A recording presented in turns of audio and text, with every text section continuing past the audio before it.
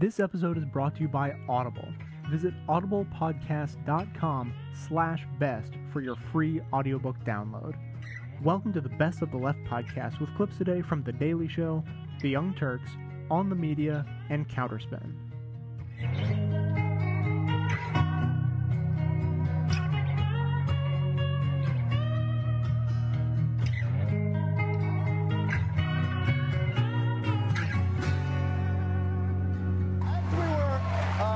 Watching the 24-hour news networks, we found a lot of things. Remember last weekend before MTV Movie Awards? Sacha Baron Cohen, his Bruno character, it flew over the audience when he quote-unquote accidentally fell right onto Eminem's face. Okay, there you go. AKA the moment you found out which of your friends was gullible. All right. Well, guess whose ass that scene really chapped? Why did he have to show his butt? I don't get that. There's a lot of kids watching, and, so maybe you should have thought that through a little bit more, but we don't do that anymore. They feel the absolute need to once again cross over the line. Well, I just don't get it. Next thing you know, a guy will be straddling me.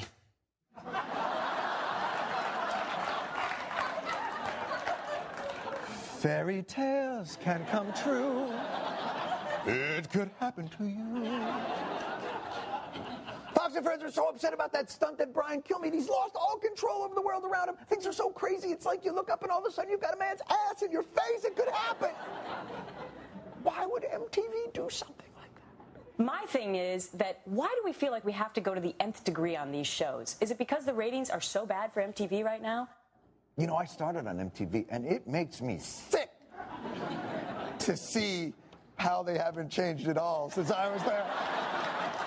But not at Fox and Friends. 5 mornings a week, they deliver nothing but wholesome entertainment product. Like a few days after they were griping about the Bruno stunt. The long-awaited time to meet the New York Majesty captain and quarterback of the Lingerie Football League. A round of applause for Crystal Gray, ladies and gentlemen. Right now, the girls are leading by a substantial 10 seconds at final. The anchorman, Brian Kilmeade, does the zigzag. Geraldo, have you ever seen anything like this? And here comes Brian, and there he's going down. Brian's going down.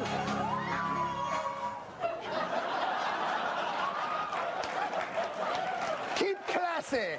There's Brian Kilmeade going down on 2 women at once. I'm just glad there were no kids around to watch that segment at 8:48 a.m. Let's see it again in slow motion. I guess it's okay since it's a woman having a man's ass shoved in her face. The way God intended. By the way, did you catch Geraldo's late hit in there? Brian, oh, Geraldo.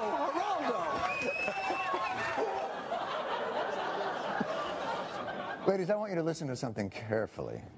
When Geraldo Rivera tucks in his tie, run. Get away from the man with the mustache. He's planning on diving on you. He's signaling his inability not to attack. Makes the monster's plight only more tragic. Obviously, the eminent stunt's most outspoken critic, Gretchen Carlson, was not there during the lingerie football romp. Probably because she was too appalled to... Oh, there she is! Yes! This is one of the best things I've ever seen on TV. Sacha Baron Cohen's ass in Eminem's face on MTV at 9 p.m. Disgusting!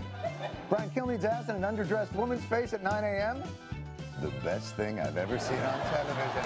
To borrow a phrase, I think it's interesting. We'll be right back.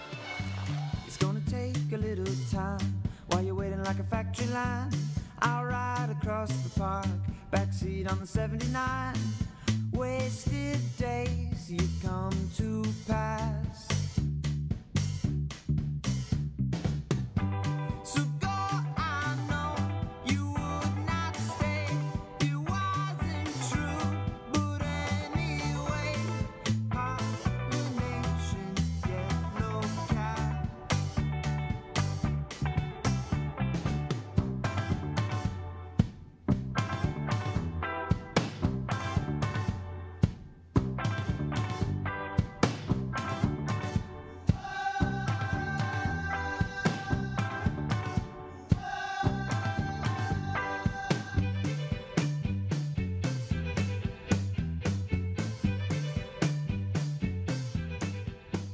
But first, we're going to start with a new segment that CNN has got that is perfectly emblematic of the ridiculous neutrality that television is obsessed with, and CNN is obsessed with, and why they're getting their ass handed to them in the ratings, by the way. It is clip number 1. Let's watch.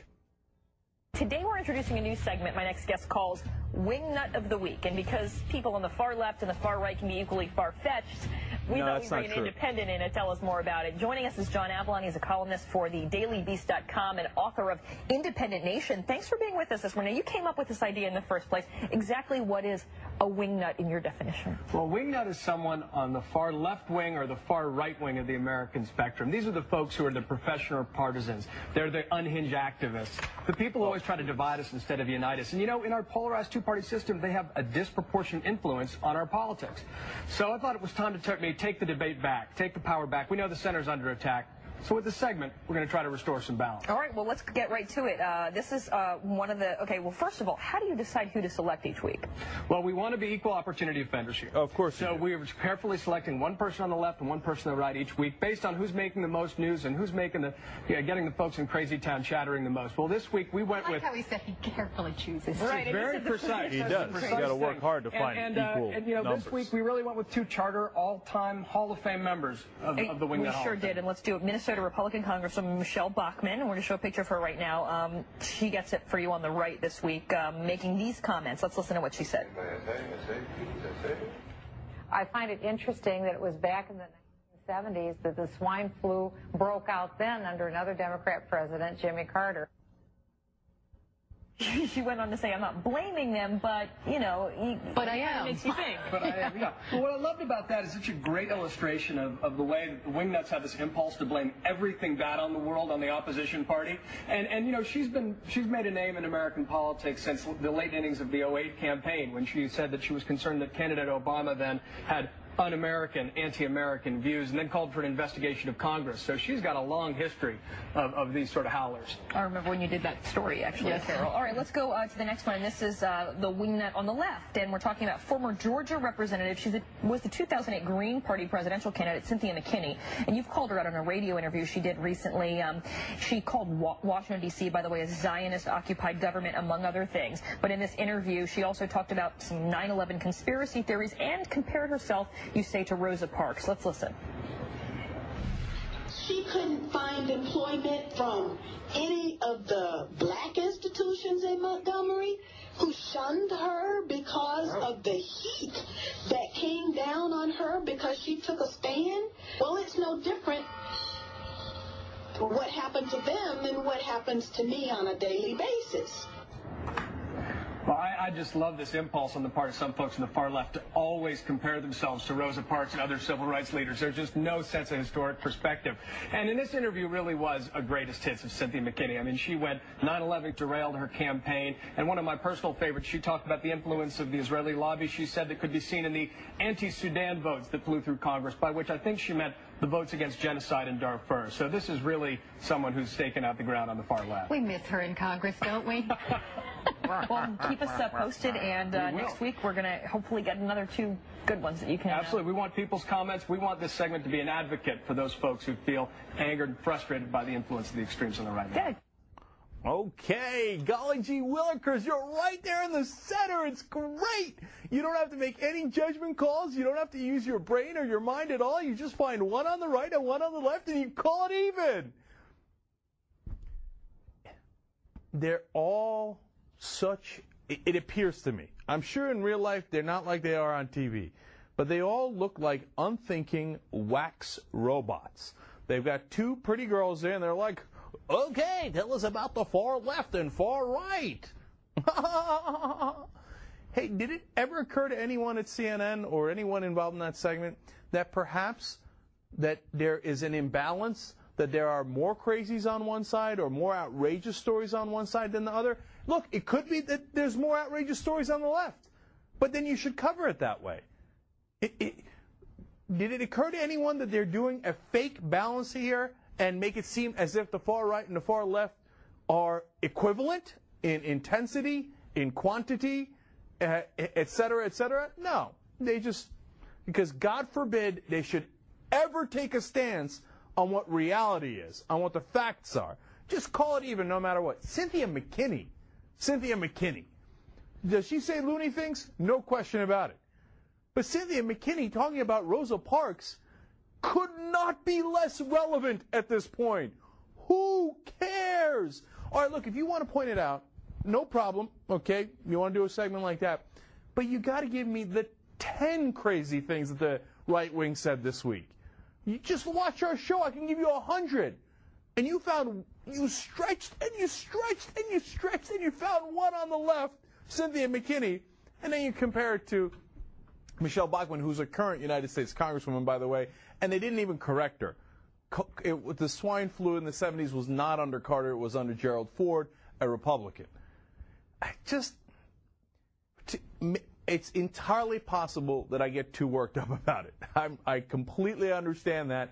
But when I watch those robots on TV and how they do not bring you the facts and that they give you a whitewashed neutrality, it drives me crazy because I think it is unfortunately part of what misleads the American people into thinking everything is 50-50. Well, torture, not torture, 50-50. Everything's, you invade a country based on absolute lies, or you don't invade a country based on absolute lies. We'll all call it 50-50. Give me that right-wing, left-wing segment. I can find you a couple of left-wing things, no question about it. And I could find you hundreds of right-wing lunatics every single week saying the most outrageous things. Now, I don't make it a secret that I love Audible.com, but even I didn't know how much I loved it until I logged into my account just the other day and found out that my first download was made in May 2005, so just over 4 years ago, and since then I've downloaded 75 titles. I couldn't believe it. If you had asked me to estimate how many things I'd gotten from Audible, I would have said 25. I'm not kidding. So obviously this place is something I ended up liking even more than I realized I did. They've got 60,000 titles in their library, audiobooks, premium podcasts, newspaper subscriptions, all in audio format ready to be downloaded. So what you should do is go to audiblepodcast.com/best. You got to go to that special URL because that's how they know I sent you, and get your free audiobook download and get your addiction started. Again, that's audiblepodcast.com/best.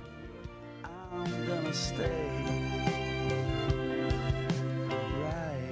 Stephen Colbert of Comedy Central's Colbert Report plays the character of a narcissistic right-wing blowhard. A couple of weeks ago, when the National Organization for Marriage put out an ad warning of a looming storm of gay marriage, Colbert responded with an ad of his own.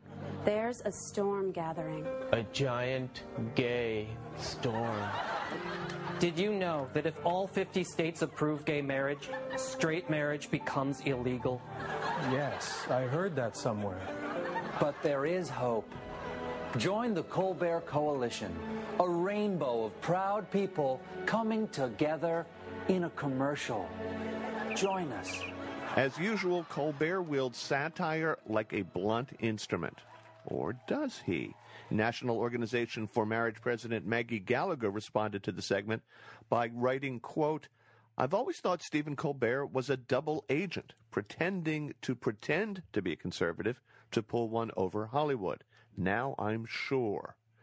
Ohio State University's Heather Lamar is co-author of a study that actually found most conservatives do take Colbert's fake politics at face value. You might watch that and you might think that's hilarious. He's making fun of conservatives. Look how funny that is, which is what we found for liberals. However, if you're a conservative, you might look at that and say, that's hilarious. He's using comedy to expose flaws or holes in liberal thinking. So both sides basically see what they want to see.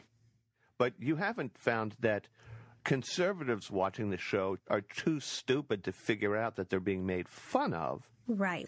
This has been misinterpreted widely, actually, in the press to date.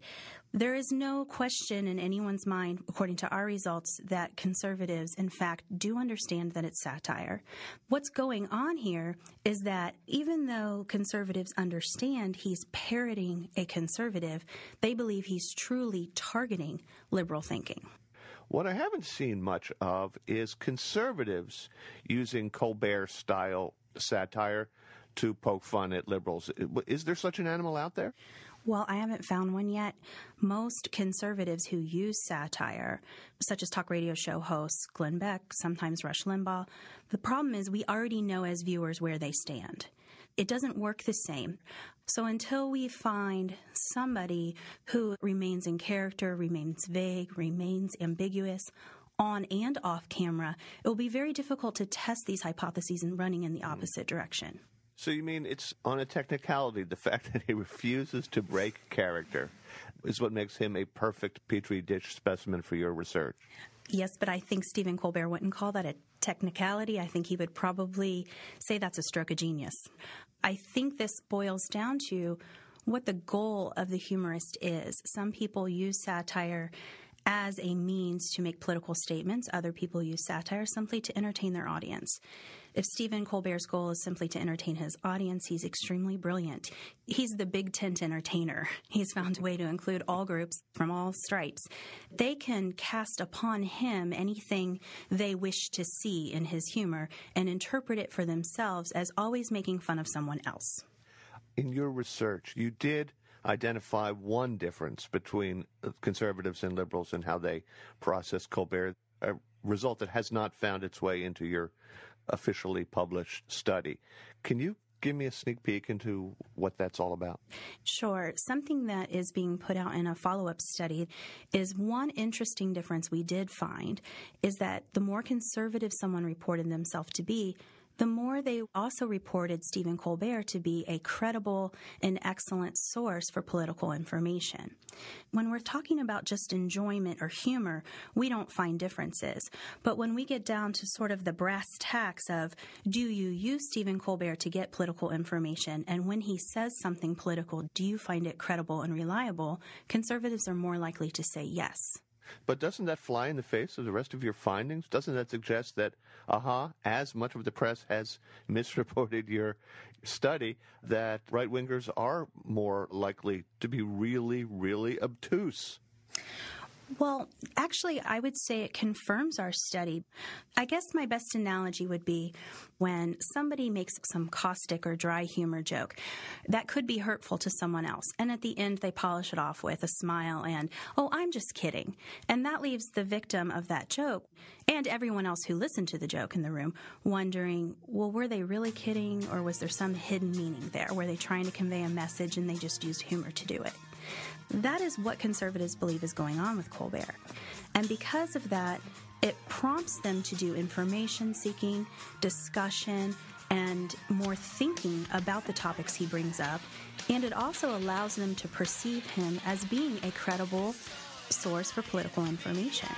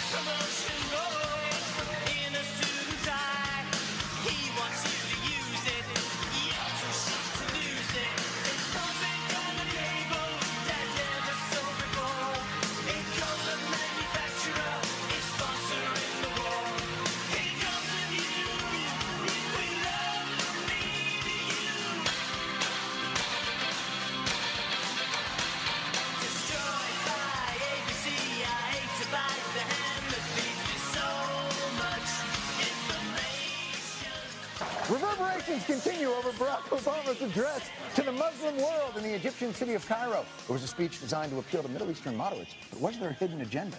He also decided to give 9/11 sympathizers a voice on the world stage. I'm aware that there's still some who would question or even justify the offense of 9/11. And throughout the speech, holy crap! Why doesn't any other news person tell us that Obama was giving voice to 9/11 sympathizers? I'm aware that there's still some who would question or even justify the offense of 9/11. But let us be clear. Al-Qaeda killed nearly 3,000 people on that day. The victims were innocent men, women, and children. These are not opinions to be debated. These are facts. Oh, that's why. Because if you play the rest of the clip, you see Obama was doing the opposite of that. Although, in Sean's defense, if the second half of a sentence was that important, wouldn't it be in the front?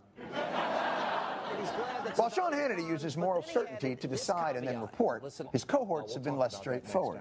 It is quite interesting to make a trip of such prominence and not make a trip to Israel as well. I do think it's interesting that the head of the impeachment committee is also a very good friend of Barack Obama's. I find it interesting that before he's going to these nations, he's saying that America now could be considered a Muslim nation. I'm not saying your mother's a whore. I'm just saying, isn't it interesting she has money? And I don't really know what she does during the day. Of course, it's not just interesting.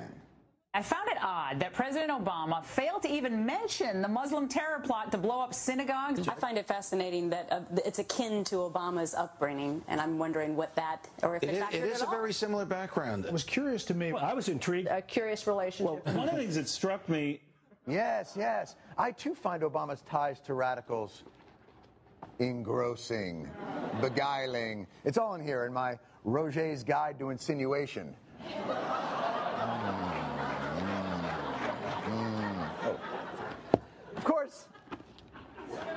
Of course, at this point, we all know where Fox is coming from, but what about MSNBC?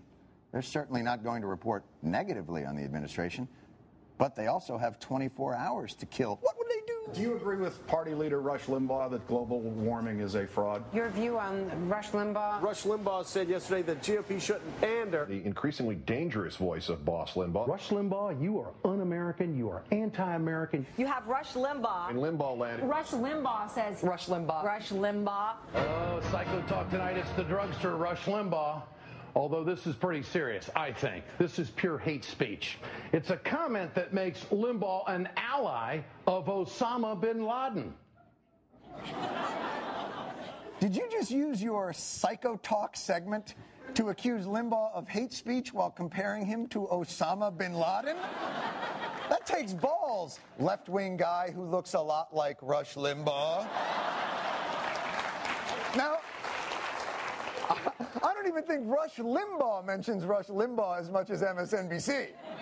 So Fox uses insinuation, MSNBC uses misrepresentation, and CNN, desperation. Tell us what you think about President Obama's speech. Leave us a comment on my blog. Why don't you tell us what you think? Tweet us. iReporters also weighing in this morning. I'm on Twitter, finally. You can weigh in at Facebook. There you go, facebook.com/JoshLoveCNN. Yolanda Collier wrote me that on Facebook. Now, the folks on MySpace, take a look at this. Hey, tell me what you're doing this weekend. I want to hear from you.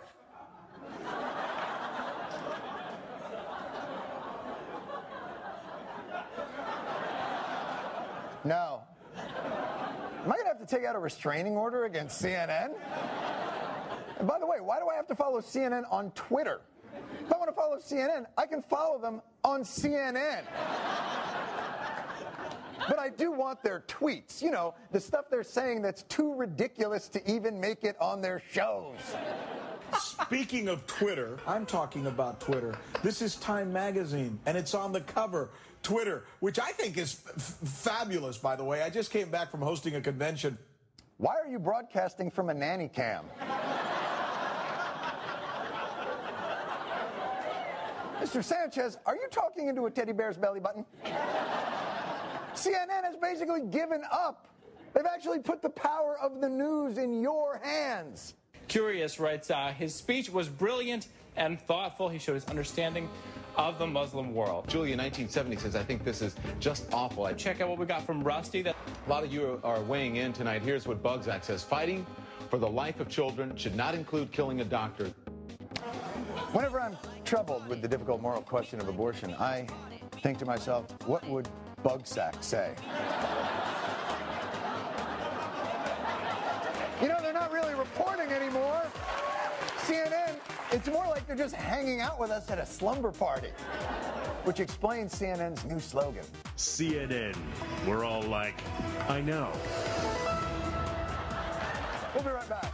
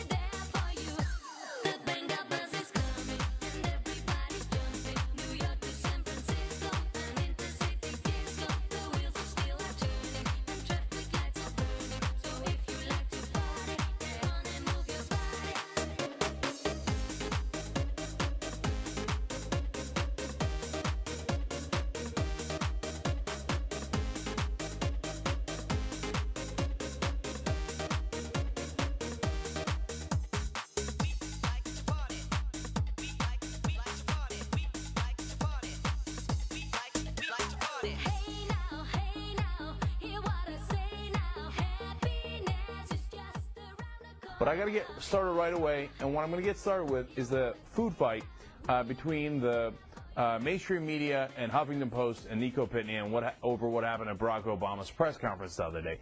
Now, the reason we're going to go into some depth here on this is because it goes to show you what the presumptions of the media and the establishment is. Now, I have a couple other things to say about that. But first, man, it got ugly on Howard Kurtz's program over the weekend on CNN. Dana Milbank was there, who had criticized Nico Pitney before. Nico was there, and Nico let him have it right off the bat. So I want to show you that first. And if you like awkward and uncomfortable television, as I do, I think you'll rather enjoy this. Let's watch. Nico, I know that you and all across the internet, we've been seeing a lot of reports coming directly out of Iran. I know that there may actually be questions from people in Iran who are communicating through the internet. Do you have a question? Yeah, I did. I wanted to use this opportunity to ask you a question directly from an Iranian. Under which conditions would you accept the election of Ahmadinejad? Nico Pitney, you've said the White House notified you that you would probably get a question at the news conference. Everyone assumes that what we just saw was orchestrated. No. From beginning to end, there was no planning involved. I was the one who posted that I was going to be soliciting, or that I was soliciting questions from Iranians. I chose the question. The reason President Obama made that comment is because he was trying to make a point that he was taking a question from an Iranian. And it's interesting that Dana, of all people, wrote this column very negatively. I mean, this is a person, Dana, who, when he had a chance to ask Obama a question, he approached him in the hall during the campaign and asked him not one, but multiple questions about how he looked in a bathing suit. I mean, that to me is pathetic. And you could stage manage me into that, Dana. Well, Nico has evidently some very interesting things to do. What I have never done in my life, Howie, is worked in collusion with an administration, whether it's this one or with another one. I believe that whether it's Nico Pitney with the Huffington Post or whether it's Carl Cameron with Fox News, the White House should not be calling somebody the night before saying, we are going to call on you if you ask a question on a particular subject asked in a certain way. Nico, the night before, sent out an email to his colleagues, some big news. The White House called earlier this evening and asked if I could ask a question of President Obama at his press conference tomorrow on behalf of an Iranian. I'm about to post a solicitation to the blog, Facebook, Twitter, etc. It seems fairly likely that this will happen, but as they told me, it's not 100%. This is exactly as I described it. I posted initial solicitation, but when the White House. No, it says right here in your email that that's what you did. No, it doesn't. In fact, it's exactly what I wrote in the blog. I'm about to post a solicitation to the blog, Facebook, Twitter after hearing from the White House. Facebook, Twitter, exactly. So my solicitation was merely over email. When I found out that the White House was going to potentially take this question, I went to a Farsi language social network site, to Twitter using a Farsi message, to Facebook. I tried to, if I was going to have that opportunity, I was going to canvass as many Iranians as possible. So it is, I mean, and you know, this is someone, Dana's column. Do you think there's some jealousy involved by the media establishment in the fact that you got that very prominent second question? Oh, I mean, I think it's jealousy. I think it's hypocrisy. You know, Dana wrote a column, as his colleague at the Washington Post, Greg Sargent, pointed out, hailing the mission accomplished banner moment in May 2003, the day after. What? I mean, it's Look, I mean, there's plenty of fiction here, but I brought some other, shall we go through the record here, Nico? Go through what record? Your website was complaining about that I was not holding the Bush White House to account. I'd like to say that here's a full list of documentation of me holding the Bush White House to account. Well, I'm not sure where. Your colleagues at the Huffington Post. Let's pose it. Can we just pose one question, Nico? If the White House called up Fox News and said, Major Garrett, we will call on you tomorrow if you ask a question about health care and you ask it in a certain way and request it. Would you say that's okay? They didn't say in a certain way. See, this is dishonest, and it's been dishonesty and errors from the beginning. Your initial piece on this, posted an hour after the press conference, had 2 errors, which you acknowledged to me in an email. You said you would correct them. It took 7 hours, and is that right, Nico? And the signal is you are very quick to malign. I can't deal with fiction on this, and very slow to correct. All right, you two are gonna have to take this outside because I want to get Amanda Carpenter in. Does any of this smell like collusion to you? Well, I can tell you I hear a number of claims from the right side of the issue on this, and they say that Nico is a person who worked on Democratic campaigns, then went on to go work for the Center for American Progress, where he ran a very partisan blog called Think Progress, and then was asked by the White House to ask this question. So he's not, I mean, the question was fair. That you have left the center views. No, I mean, I think the question is the quality of the question. Jeff Gannon asked softballs. I asked a legitimate question. I'm not saying you did anything wrong, but I think the administration calling you beforehand, thinking that you were probably going to ask something sympathetic, escorting you to the front of the press room to then ask the question at a place where everyone should get a fair crack at the president is unfair. I mean, this is the question again. From beginning to end. It was a legitimate question. It was a legitimate Let's make that clear. Sure. Let's just be surrounding it. It would be a strange conspiracy considering Obama dodged the question for him to set up this question. There's no guarantee you get an answer. All right. Look, the mainstream media is so mad because, like, how did these Huffington Post guys get in here and get asked questions? It's our turn. We ask questions. You don't ask. Who the hell are you? You're a blog. Well, who they are is something that is now not only very large, but considerably larger than a lot of the media organizations. And they get over 8 million unique visitors a day on Huffington Post. How many newspapers in the country are selling to 8 million people every single day? Not a lot, right? Now, here's the distinction that's important. If they're in there asking softballs, and it's a plan, then I'm going to be the first to object. Because I hate it when the media does that. I hate it when they do it to Bush. I hate it when they do it to Obama, and we pointed it out in the past.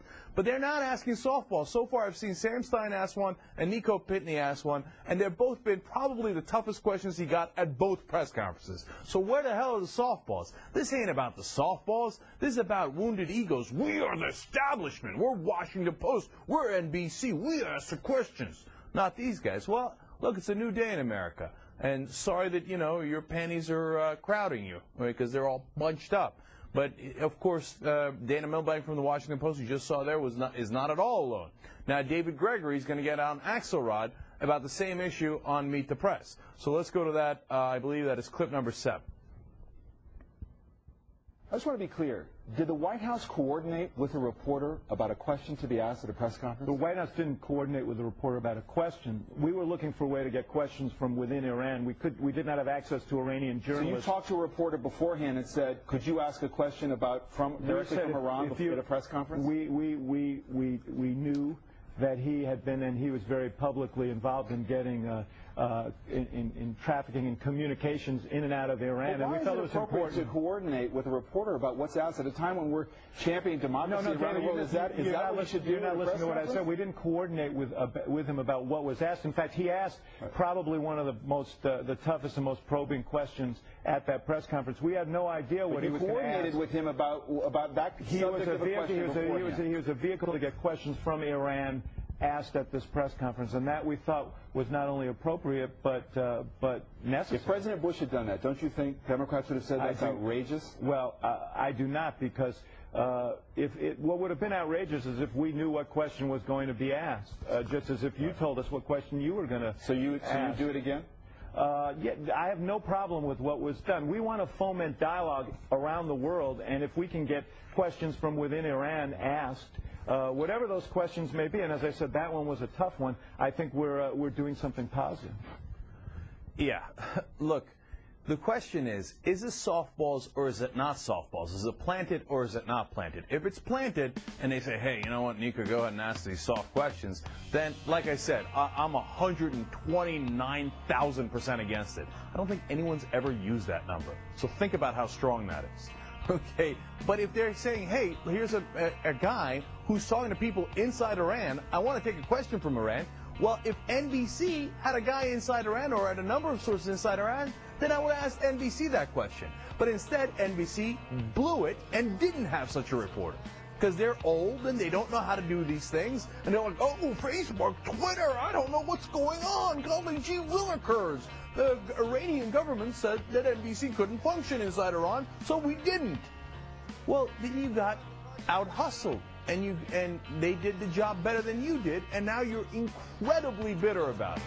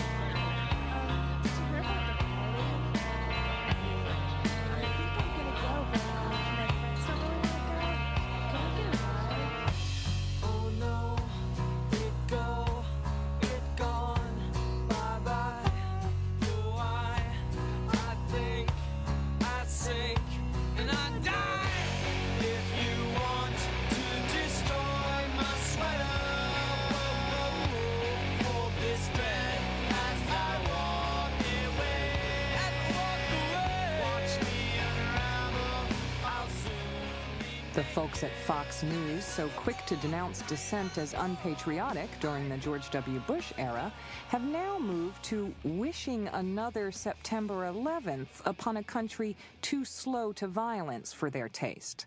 Mark Howard of News Corp brings us this clip of Beck's guest, Michael Scheuer, former chief of the CIA's bin Laden tracking unit, on Beck's June 30th show. Here's Scheuer, followed by Beck. The only chance we have as a country right now is for Osama bin Laden to deploy and detonate a major weapon in the United States, because it's going to take a grassroots, bottom-up pressure, because these politicians prize their office, prize the praise of the media and the Europeans. It's an absurd situation again.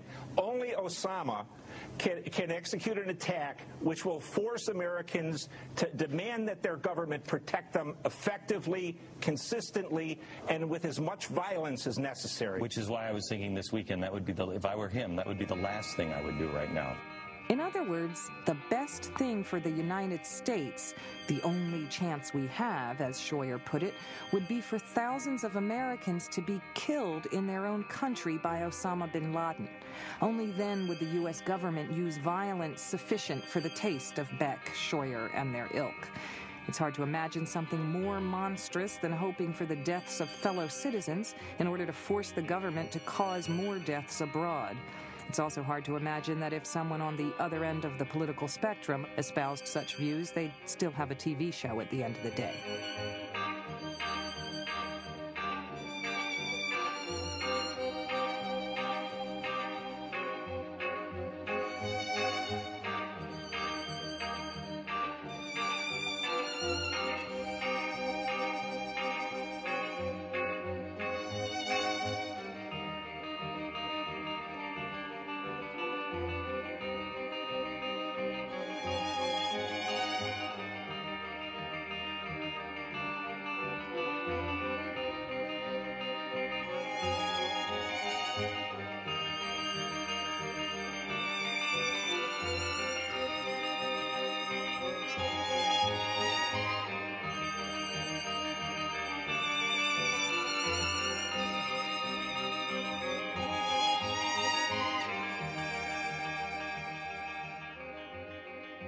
What if the Bush administration had someone who had asked them friendly questions? JR, do you remember if that might have happened at all?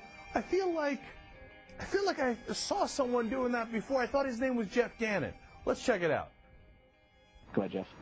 In your denunciations of the Abu Ghraib photos, you've used words like sickening, disgusting, and reprehensible. Will you have any adjectives left to adequately describe the pictures from Saddam's rape rooms and torture chambers?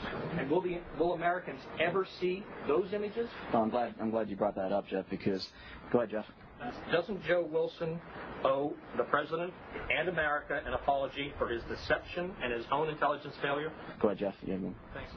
Why hasn't the administration made more of the UN inspector's report that says Saddam Hussein was dismantling his missile and WMD sites before and during the war?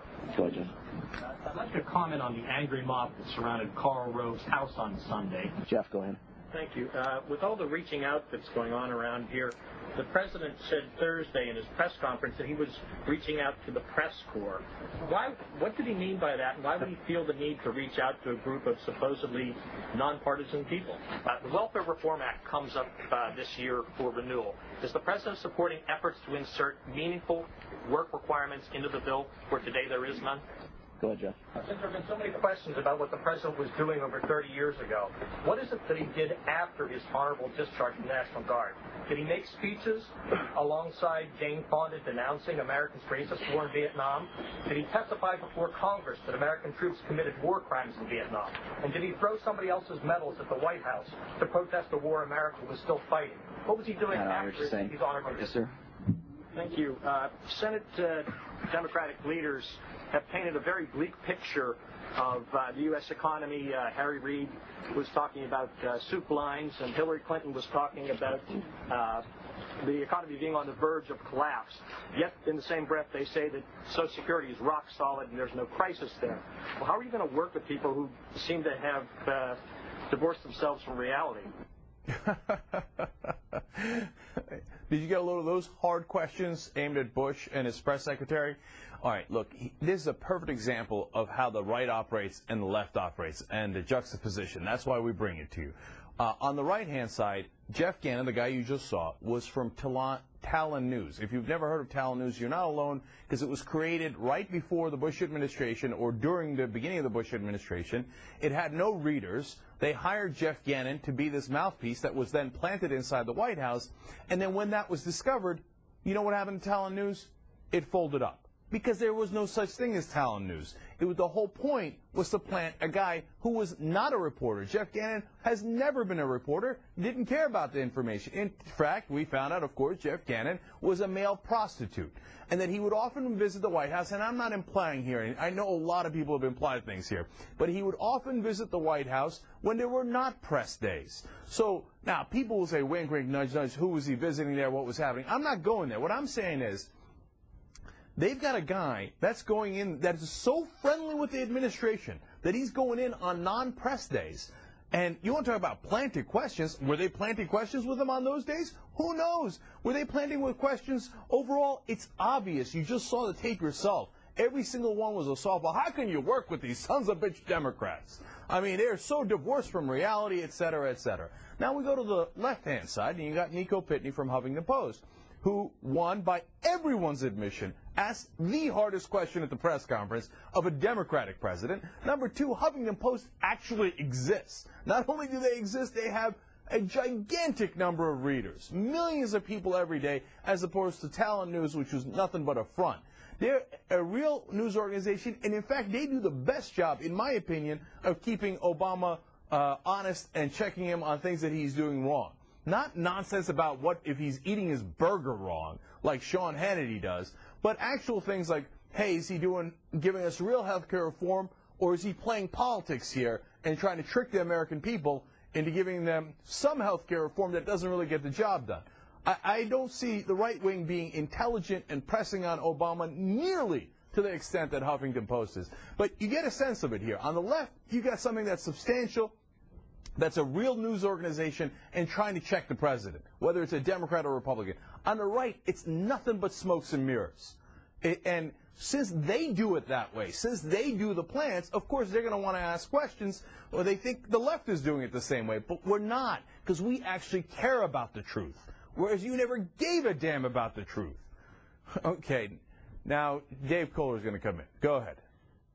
Well, I'm not here to fight you for a change, but I think that even you're missing the way I interpret it. So Obama started this press conference and clearly signaled that, okay, it was to me, I watched it, before we actually get this started, we're going to take a question from Nico Pitney reflecting the people in Iran. To me, it wasn't even part of the press conference. This whole debate seems off base. It was probably the wrong place to do it, but he signaled that it was theatrics or set up. And it seemed perfectly legitimate. Maybe not at a press conference, but it was the opening of the press conference. It was fine, I thought. Well, you know, look, first they took the AP, I believe, so it was a second question. And then they took a number of other questions, and Obama had a prepared speech. And so, you know, I could see people saying, yeah, it's part of the regular press conference. Now, the other thing is, I just don't understand the controversy. And the fact that there's a controversy drives me crazy, because then people have to have a discussion about, hey, what's this side and what's that side, and was it theatrics or was it not theatrics? Nobody else was communicating with Iran. Here's a guy who busted his ass, again, by everyone's admission, to get connection within Iran, to do the best reporting that he could. So would Obama have asked NBC or CBS or ABC the question if they had contacts inside Iran? Of course! The point wasn't Nico Pitney. The point wasn't Huffington Post. The point was, hey, can I get a question from Iran and answer that in my press conference? I find it to be only the most logical thing in the whole wide world. But here, it's not even the right wing that's drumming this up as much as it is the press. Because the media is the establishment. I mean, it's taken me, even me, a long, long time to understand that. Interesting note here on a Washington Post story. And Ryan Grimm, who's written a book about this, who, funny enough, coincidentally happens to also work for Huffington Post, but in this context, he wrote it in a magazine called The Root, talked about how the San Jose Mercury News had broken a story about how the Contras, with the aid of the CIA, were selling drugs and using that to fund their fight inside Nicaragua, and that the drugs were going into Los Angeles and then throughout the country. Now, what was the reaction to that story? Washington Post, New York Times, one other major newspaper, but mainly the Washington Post, they wrote this enormous story about saying, oh, what a crackpot this guy is, for this web character who wrote this story for the San Jose Mercury News. The Contras aren't selling anything. Come on with the CIA. Now, what we find out today is, yes, they were. And not only do we know that they were, it turns out the Washington Post had a reporter inside Nicaragua who was telling them, this story is totally true. I've gone and talked to all my sources. The Contras are selling cocaine, and the CIA is helping them. And what did the Washington Post do? And what I'd complain about throughout all the Bush years, they literally put that on page A18. They edited, squeezed it down to a little story, put it on A18. On the main page, they put out this huge expose about what a liar the reporter from the San Jose Mercury News was and how ridiculous the black community in America was for thinking that the CIA might be helping the Contras bring drugs into the country. Okay? So, and by the way, then we find out, guess who wrote one of the major stories for the Washington Post? Their old school Walter Pincus, established. I mean, here's a guy you could trust, Walter Pincus. You know what Walter Pincus used to do early in his career? Work for the CIA. They got a guy who used to work for the CIA writing a story about, hey, don't worry, trust the CIA, even though our guy in Nicaragua, we know and we're burying, actually confirmed this story. So why? Why?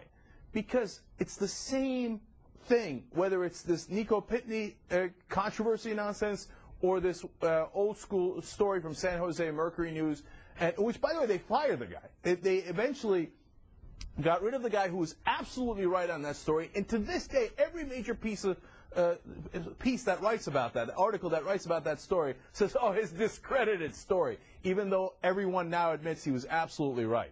Okay, why do they do this? Because their job, unfortunately, in their mind, even though they would never say this, they say, oh, our job is to, question power. No, their job, unfortunately, is to protect power. They are part of the establishment. These guys, look, but you say, wait a minute, now I say it, but didn't the Washington Post take down Nixon during Watergate? But remember what Nixon was doing. He was challenging all the other parts of the establishment, the press, the Democrats, the government, and wanted to gain control over all of them. So they took his ass down because he went after the establishment.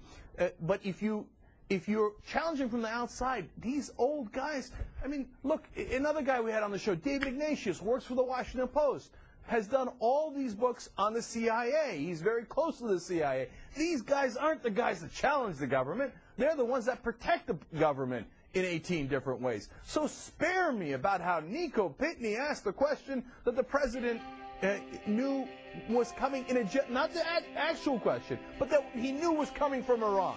So what? When you've been protecting presidents, Republican and Democratic, for what, the last 20, 30, 40, 50 years? All you've been doing is covering a blanket for their ass.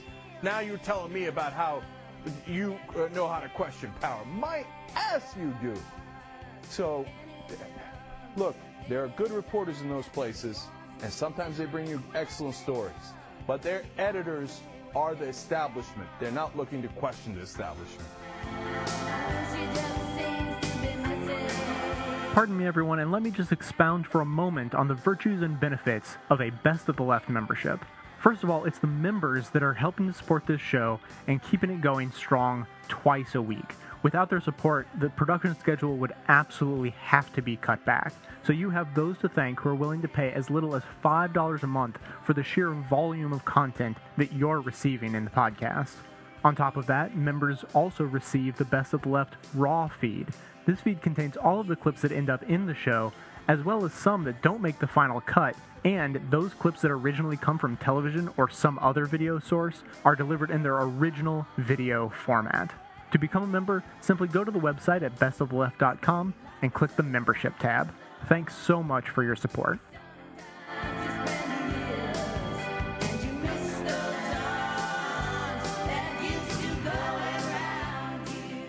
Fox News' O'Reilly Factor has many claims to fame. Among them, its notorious ambush interviews. That's when a young producer stalks someone who has refused to come on the show, though some victims say they were never asked, and then descends on him in a semi-public place with a camera crew. Recently, some media watchers have noticed a surprising trend among O'Reilly's targets. They're all pretty obscure. Writing in the New York Times, Brian Stelter named a few of the relatively small fish that have been caught recently in O'Reilly's net. There was Mike Hoyt, editor of the Columbia Journalism Review, circulation 20,000. There was Hendrik Hertzberg, a New Yorker staff writer who's not quite a household name. And then there was the ambush of a relatively unknown blogger named Amanda Turkle. Did you actually ever hear the Radio Factor segment in question? Yes. So what was the Mel Gibson component to Bill's analysis? I don't believe I highlighted the Mel Gibson component. Do you know what the Mel Gibson component was? No. Why not? Because I didn't highlight it.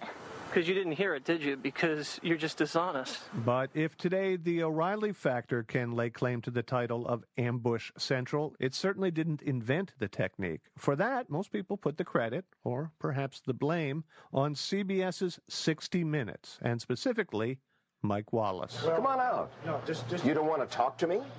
Why are you so reluctant? Why are you so reluctant? We're going to get over here, Mike. We want to just get right over here. I don't understand. They must be ashamed of something. According to John Cook, investigations editor for the media gossip site Gawker, there is a significant difference between today's ambushes and the ambushes of yore. The classic ambush style, usually there was some kind of public issue at stake. For instance, when Mike Wallace was going after someone who's renting an apartment and they're discriminating against African Americans, there's something of consequence at stake, and many of the ambushes that Jesse Waters has done for Bill O'Reilly are really about sort of carrying out Bill O'Reilly's personal vendettas against people who wrote things about him that he didn't like. And also, when 60 Minutes does it, they actually try to get the person under civilized circumstances to speak to them. They actually try to interview them. Hendrik Hertzberg of The New Yorker and Amanda Turkle of Think Progress say they never had any idea that Bill O'Reilly wanted to talk to them. So let's hear what that sounds like. So after he refused to come on The Factor, we sent Jesse Waters out to see him. Are you going to apologize to Mr. Gingrich? No. Are you going to apologize to me? For what? for invading my pleasant morning. So what's gained by this kind of confrontation if you're Fox News Channel?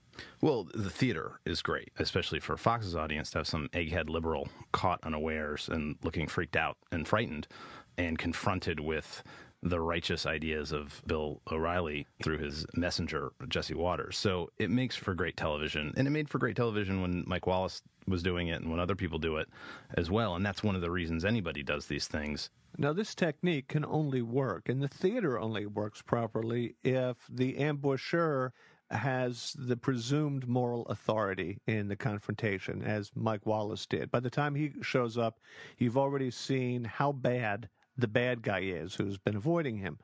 When Jesse Waters bothers Amanda Turkle on vacation or whatever, does he have that kind of audience sympathy, even Bill O'Reilly's audience? I think he does, or they wouldn't do it. I think, by and large, with Bill O'Reilly's audience, there's a deliberate attempt to create heroes and villains, or whatever, patriots and pinheads, as Bill O'Reilly puts it. I know in Amanda Turkle's case, and if memory serves, in Hendrik Hertzberg's case as well, it wasn't the first time that they had been mentioned on the show. They mentioned them over a period of days, and then there's this confrontation. And I think that's sort of getting the audience used to the idea of these people as enemies of Bill O'Reilly, as liars, as people who are spreading mistruths about him, and he's going to go out there and set things straight. All right, so you decided to give Jesse Waters a taste of his own medicine. How did you go about doing that? Well, it started because after the Amanda Turkle ambush, that got a lot of publicity and there was a lot of interest in this, and the New York Times did a story on Jesse Waters and Bill O'Reilly's ambush interviews, and there was something in there that leapt out at me, which was Jesse Waters declined repeated requests for an interview for this story, which I found obviously odd, given that part of his job is to force other people to answer questions for Bill O'Reilly, irrespective of their desires. Well, you didn't find it odd. You found it. You found it hypocritical and predictable and just absolutely delicious. Well, no, but I would say actually that I would think that if Jesse Waters sort of had his head screwed on straight, he would realize that the smartest thing he could do is just openly answer questions about it and try to inoculate the issue, whether it's to the New York Times or to us. But you're right, it presented an opportunity. So we decided we had some questions for Jesse Waters. So we drove out to his house at 6 o'clock in the morning with a video camera and waited for him to leave, and I consider it ungentlemanly to sneak up on someone the way he does. So we came up with an idea where we would be out there, and at 7 o'clock in the morning, we posted to Gawker a photograph of me outside Jesse's house saying, "We're here, we'd like to talk to you." And we have a pretty reasonable assurance that someone within Fox would see that, because I know the Fox publicity people read Gawker fairly religiously, and they've emailed me within seconds of things that I've posted going up. So we had a pretty good idea that he would be aware. So we waited for him, and he dodged us that morning because we're pretty much amateurs, and, and we didn't anticipate the urgent need for a bathroom break. I'm sure that's something that Jesse figured out long ago in his career of ambushes, but we're newbies. 2 words for future reference: tag team. Okay? Right. Okay, so the gag is pretty funny, but I'm just curious, how far into Jesse Waters' personal life are you willing to intrude to pay off this joke? One of the ambushes that Jesse did was a guy named Bill Arkin, who's a columnist for the Washington Post's website and also an analyst for NBC News, and he had written something that Bill O'Reilly didn't like, and Jesse wound up tailing him for about an hour and a half across state lines. And when he found Bill Arkin and approached him, he was on some kind of family outing with young children, and Jesse walked right up to him and stuck a microphone in his face. That was pretty objectionable to me. It's clear from Jesse's MO that that's deliberate. They don't get them when they're coming out of the car at their house because they can go back in. They wait for them to get in the car and then drive somewhere, and they get them in a public space where they're unable to escape. And most flummoxed? Yeah, especially if you're not someone who's accustomed to that kind of attention, and that's why they do it that way. So I'm not going to go on his property, but if and when we get him, we have to do it in a public place where he's out with his wife or something having dinner. You know, if that's what it takes, I don't see any real barriers for me to doing that. That's John Cook of Gawker. He decided to have another go at ambushing Jesse Waters, so we sent OTM producer PJ Vogt to go along for the ride. Okay, PJ, what happened? Well, we got up at 4 o'clock in the morning, and we drove from Brooklyn. It was me, John Cook, and Gawker's video guy, Richard Blakely. I actually recorded it, so I can let John set the scene. We're in Huntington, New York, and we're parked outside Jesse Waters' house. It's 7:17 a.m. on a Saturday, and Jesse's car is here, and his garage door is open, which is a very encouraging sign. When we first got there, we were really excited because the garage door was open. So we immediately had this theory that Jesse and his wife, Noelle, that they left it open because they were packing the car or something, and they were going to come out any minute. And we sat there for almost 3 more hours. We were in this big black SUV with tinted windows, which John had rented because he thought it was less conspicuous than his regular car. About 9:45, the garage door started to roll down. And a couple seconds after that, you can hear Richard, the video guy, and he's really worried that she's going to see us. And John's whispering and trying to convince him that we're safe because there's these tinted windows on our SUV. No, it's Noelle. It's Noelle. Window. Don't worry, it's tinted. She won't be able to see in. She's coming by. She's coming by. Oh my God, she's going to walk right by. Okay, so you're staking out somebody's house in this gigantic SUV with the tinted windows. How are you feeling at this point? Unbelievably excited. The thing I learned about ambush interviews working on this piece is whether or not they're good journalism, they're extremely, extremely fun. And then like a minute after that, after Noelle had come out, the garage door rolls back up and Jesse Waters himself comes out, and then all hell broke loose. In this next piece of tape, if you listen, you can hear John say, "Oh, bleep, sorry." That was us getting tangled up in each other as we sort of fell out of the car and him slamming the car door on me. It's Jesse. Oh my God. Let's go. Wait, all right, wait, let me get my... Go. You go. Go. I'm ready. Oh! Sorry. John Cook from Gawker, how are you? Mind if we ask you some questions? How you guys doing? Not bad, how about yourself? Not bad. Do you like stalking people? Hi, Noel. Do you mind if we ask you some questions? Why won't you answer our questions?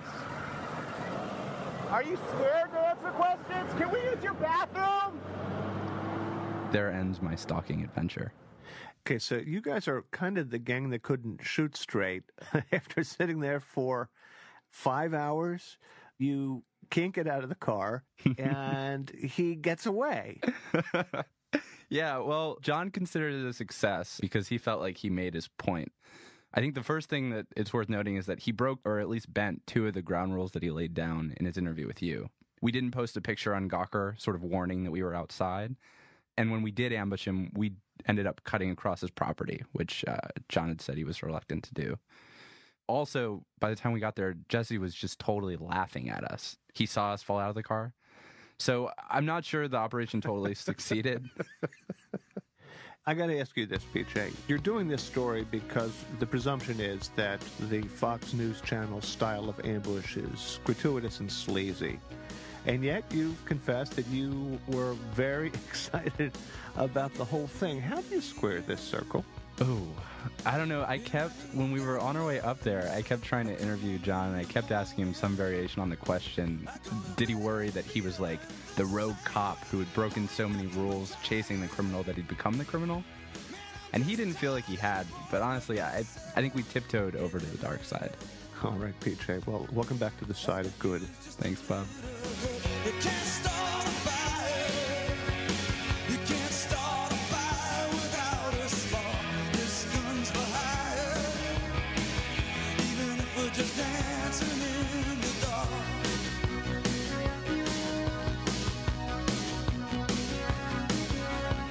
Messages keep getting clearer. Radio's on and I'm moving around the place. I check my look in the mirror. Wanna change my clothes, my hair, my face, and I ain't getting nowhere. I'm just living in a dump like this. There's something happening somewhere. Baby, I just know that this. You can't start a fire. You can't start a fire without a spark. This gun's for hire.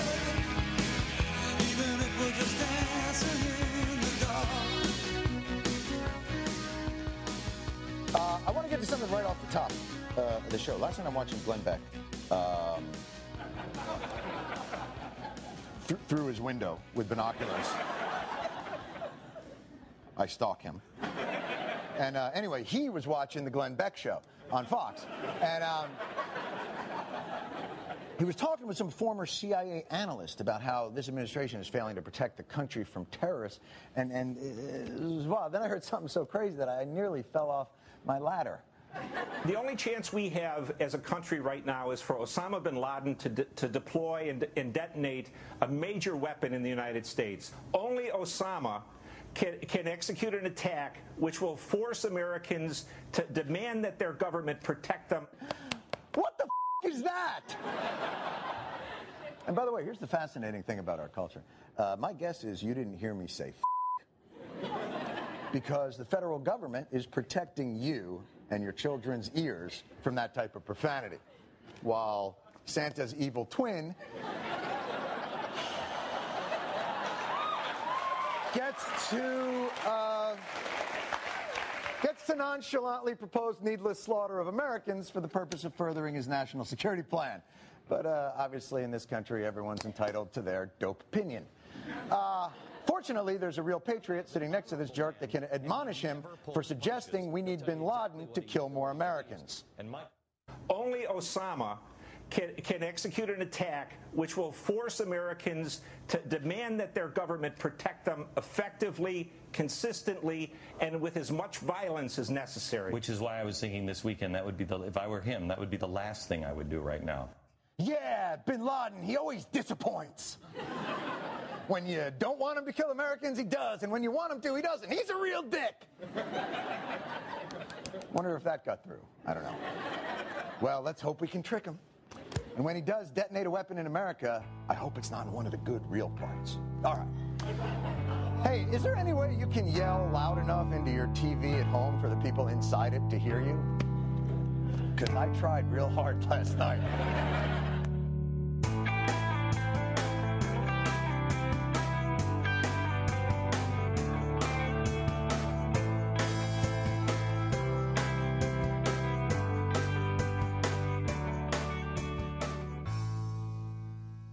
Thanks for listening, everybody. So do you remember, it was a week ago, so it was 2 shows back, that I first talked about the idea of spreading word of the show by contacting liberal or progressive or democratic organizations and just mentioning that, hey, you guys might be interested in checking out this show, and you pass it on to your members, that sort of thing.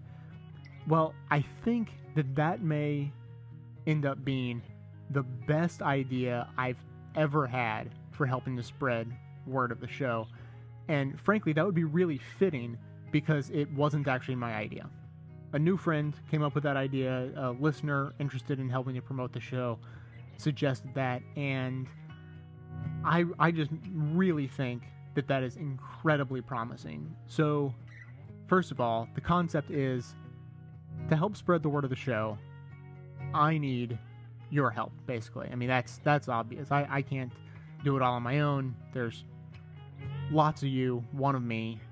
So if you can take just a few minutes to contact liberal organizations in your area and just, contact the president or the founder or the, whoever the contact person is for the group, and use your imagination. The Drinking Liberally is they're the ones that started it, but they have a whole set of groups, Dining Liberally, Screening Liberally, where they watch movies.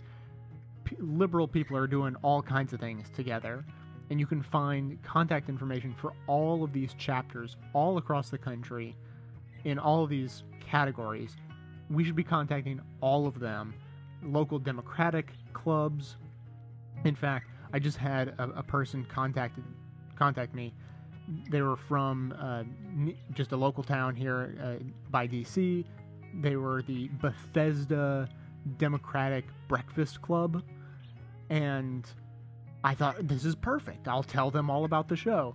And then it turned out that they were contacting me on my business email address, asking for stuff about climate change and all that kind of stuff.